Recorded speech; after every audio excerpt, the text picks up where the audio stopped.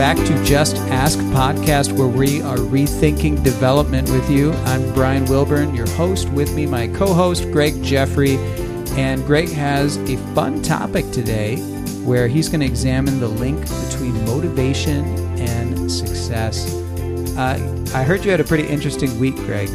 I did indeed. I had a very, very interesting week. I was in my office on Monday morning. The phone rings, and it's a guy that is looking to buy a firm that does fundraising, that works with faith-based organizations primarily.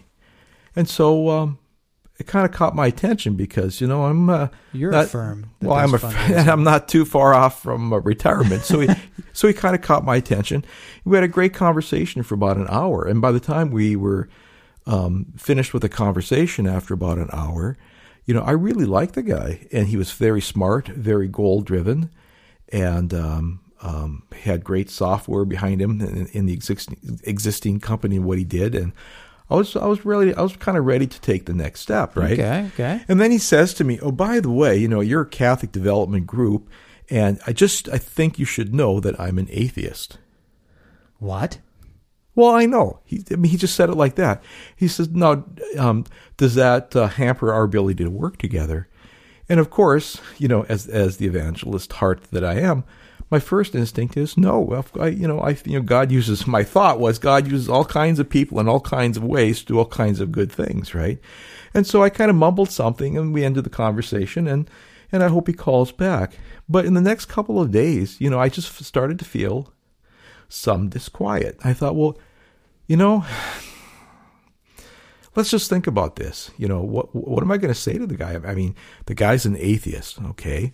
So he's an atheist, so now he's down to one life. He's down to one life, and he wants to spend it helping organizations who are fundamentally feeding people, in his opinion, a lie. Okay. Think about that. Yeah. Think about that. He doesn't believe in what they're preaching to. Yeah, you're right. So why do you want to help organizations who are promoting what in your mind at best might be mythology, And so I started thinking about, what could possibly be the motivation, right? And for wanting to do this, other than money, other than money. And I started thinking about how important, it prompted me to think all week long about how important motivation is, because if this gentleman and I go into partnership together, there's going to be inevitably very difficult days. In any endeavor in human life, there's going to be difficult days. It's in those difficult days that the deepest motivation as to why you do something makes all the difference in the world between success and failure. And if you doubt me, just ask the Ukrainians. I mean, think about what's going on over there on that side of the world. Motivation and why we do things makes all the difference as to the degree of success that we have. And so what I wanted to share with our listeners is I wanted to encourage them with a statement. And I want to remind them that when you find your deepest motivation, it's then that you'll have your greatest success. When you find your deepest motivation, that's when you have your greatest success. Yes. And I bring this up today because I'm continually amazed at the number of development people who are reluctant to ask for money. We talk about this all the time. I know. But I just run into it so much. And that reluctance, I think, is natural. I think it's human. But I think it's keeping people from being successful. And to get over that reluctance, I think you have to dig deep and discover what truly motivates you to do this work. When I was in my early 20s, I did my undergraduate degree in music education. And amongst my friends, they all knew that I wanted to be a rock star. Oh, yeah. Which Greg is. Which I, eventually accomplished part-time. And I was just getting the music degree, and the teaching certificate is something to fall back on. I mean, I readily would admit that to my friends, right? Well, when I did my student teaching, right before I started my student teaching, now I'm 4.5 years into a degree, and we have a reception for all the young people that are going to go out and do student teaching. And one of the mentors that was there, she was probably in her 40s or 50s, she said to all of us young people, she said, just once I would like to hear somebody say, well, I went to law school or I went to medical school just for something to fall back on. Yeah, that's what you want to hear. Yeah, you'd never say this. She goes, but why do people treat teaching that way? She says, that's interesting. If you're here to get a degree to teach for, quote, something to fall back on, you're probably not in the right profession. And I had to have a heart-to-heart talk with myself to say, you know what, Greg, I'm not doing the profession a justice. If I go into, as much as I like kids and music and teaching, that was not really truly what was motivating me to go into that profession. I was just looking for something to fall back on, right? Yeah. So my point is this: as long as the motivation for working in development points back to you haven't found your deepest motivation. I mean, maybe you're in that job in development because it's a good job, it pays okay, the hours are good, you have flexibility, they've got daycare. But think about this. All of those things point back to what I'm getting out of the job, right? If you want to find your deepest motivation and find your deepest satisfaction in the work you do, look outside of yourself. Look at what you are giving to society rather than what the job is giving to you. Let me give you a personal story, Brian, as to what motivates me to do what I'm doing. Do it. So, maybe I've already shared this story with our listeners, but it's good enough to share again.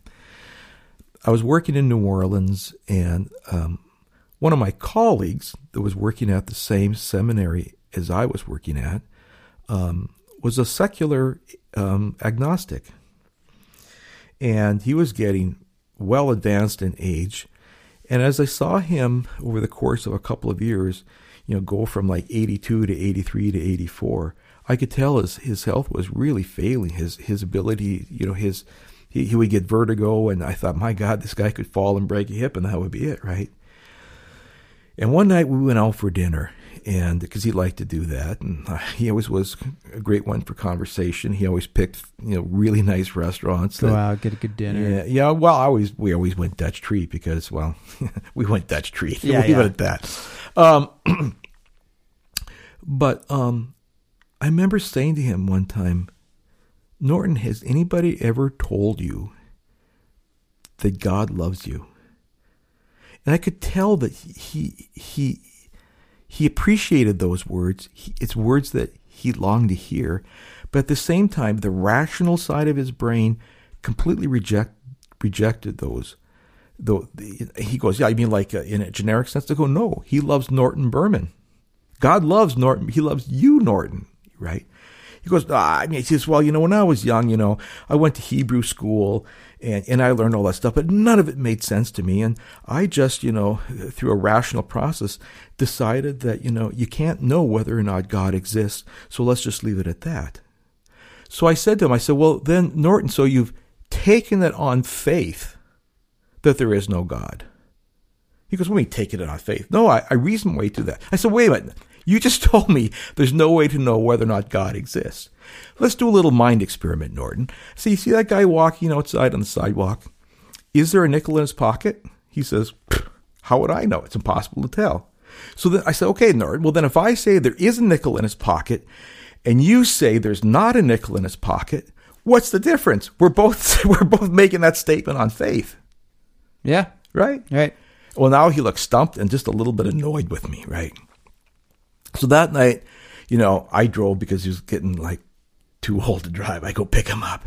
So I brought him home, and made sure he made it, up the steps to his home okay. And I remember saying to him, so Norton, like, when you die, what happens? He goes, poof, that's it, right? Yeah. But here's my point, Brian. The look in his eyes, the look in the eyes of somebody who doesn't know God and is facing death, that is the saddest thing I will ever see in my entire life. The look of complete hopelessness and despair in a man who spent his life doing good, right?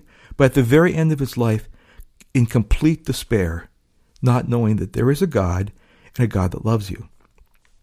That night was a night that I recommitted myself to the work I do. So for you, that was your deepest motivation.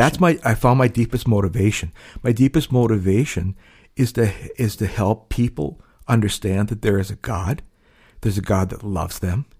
And if I can help finance Catholic churches and schools that spread that message, that's my deepest motivation.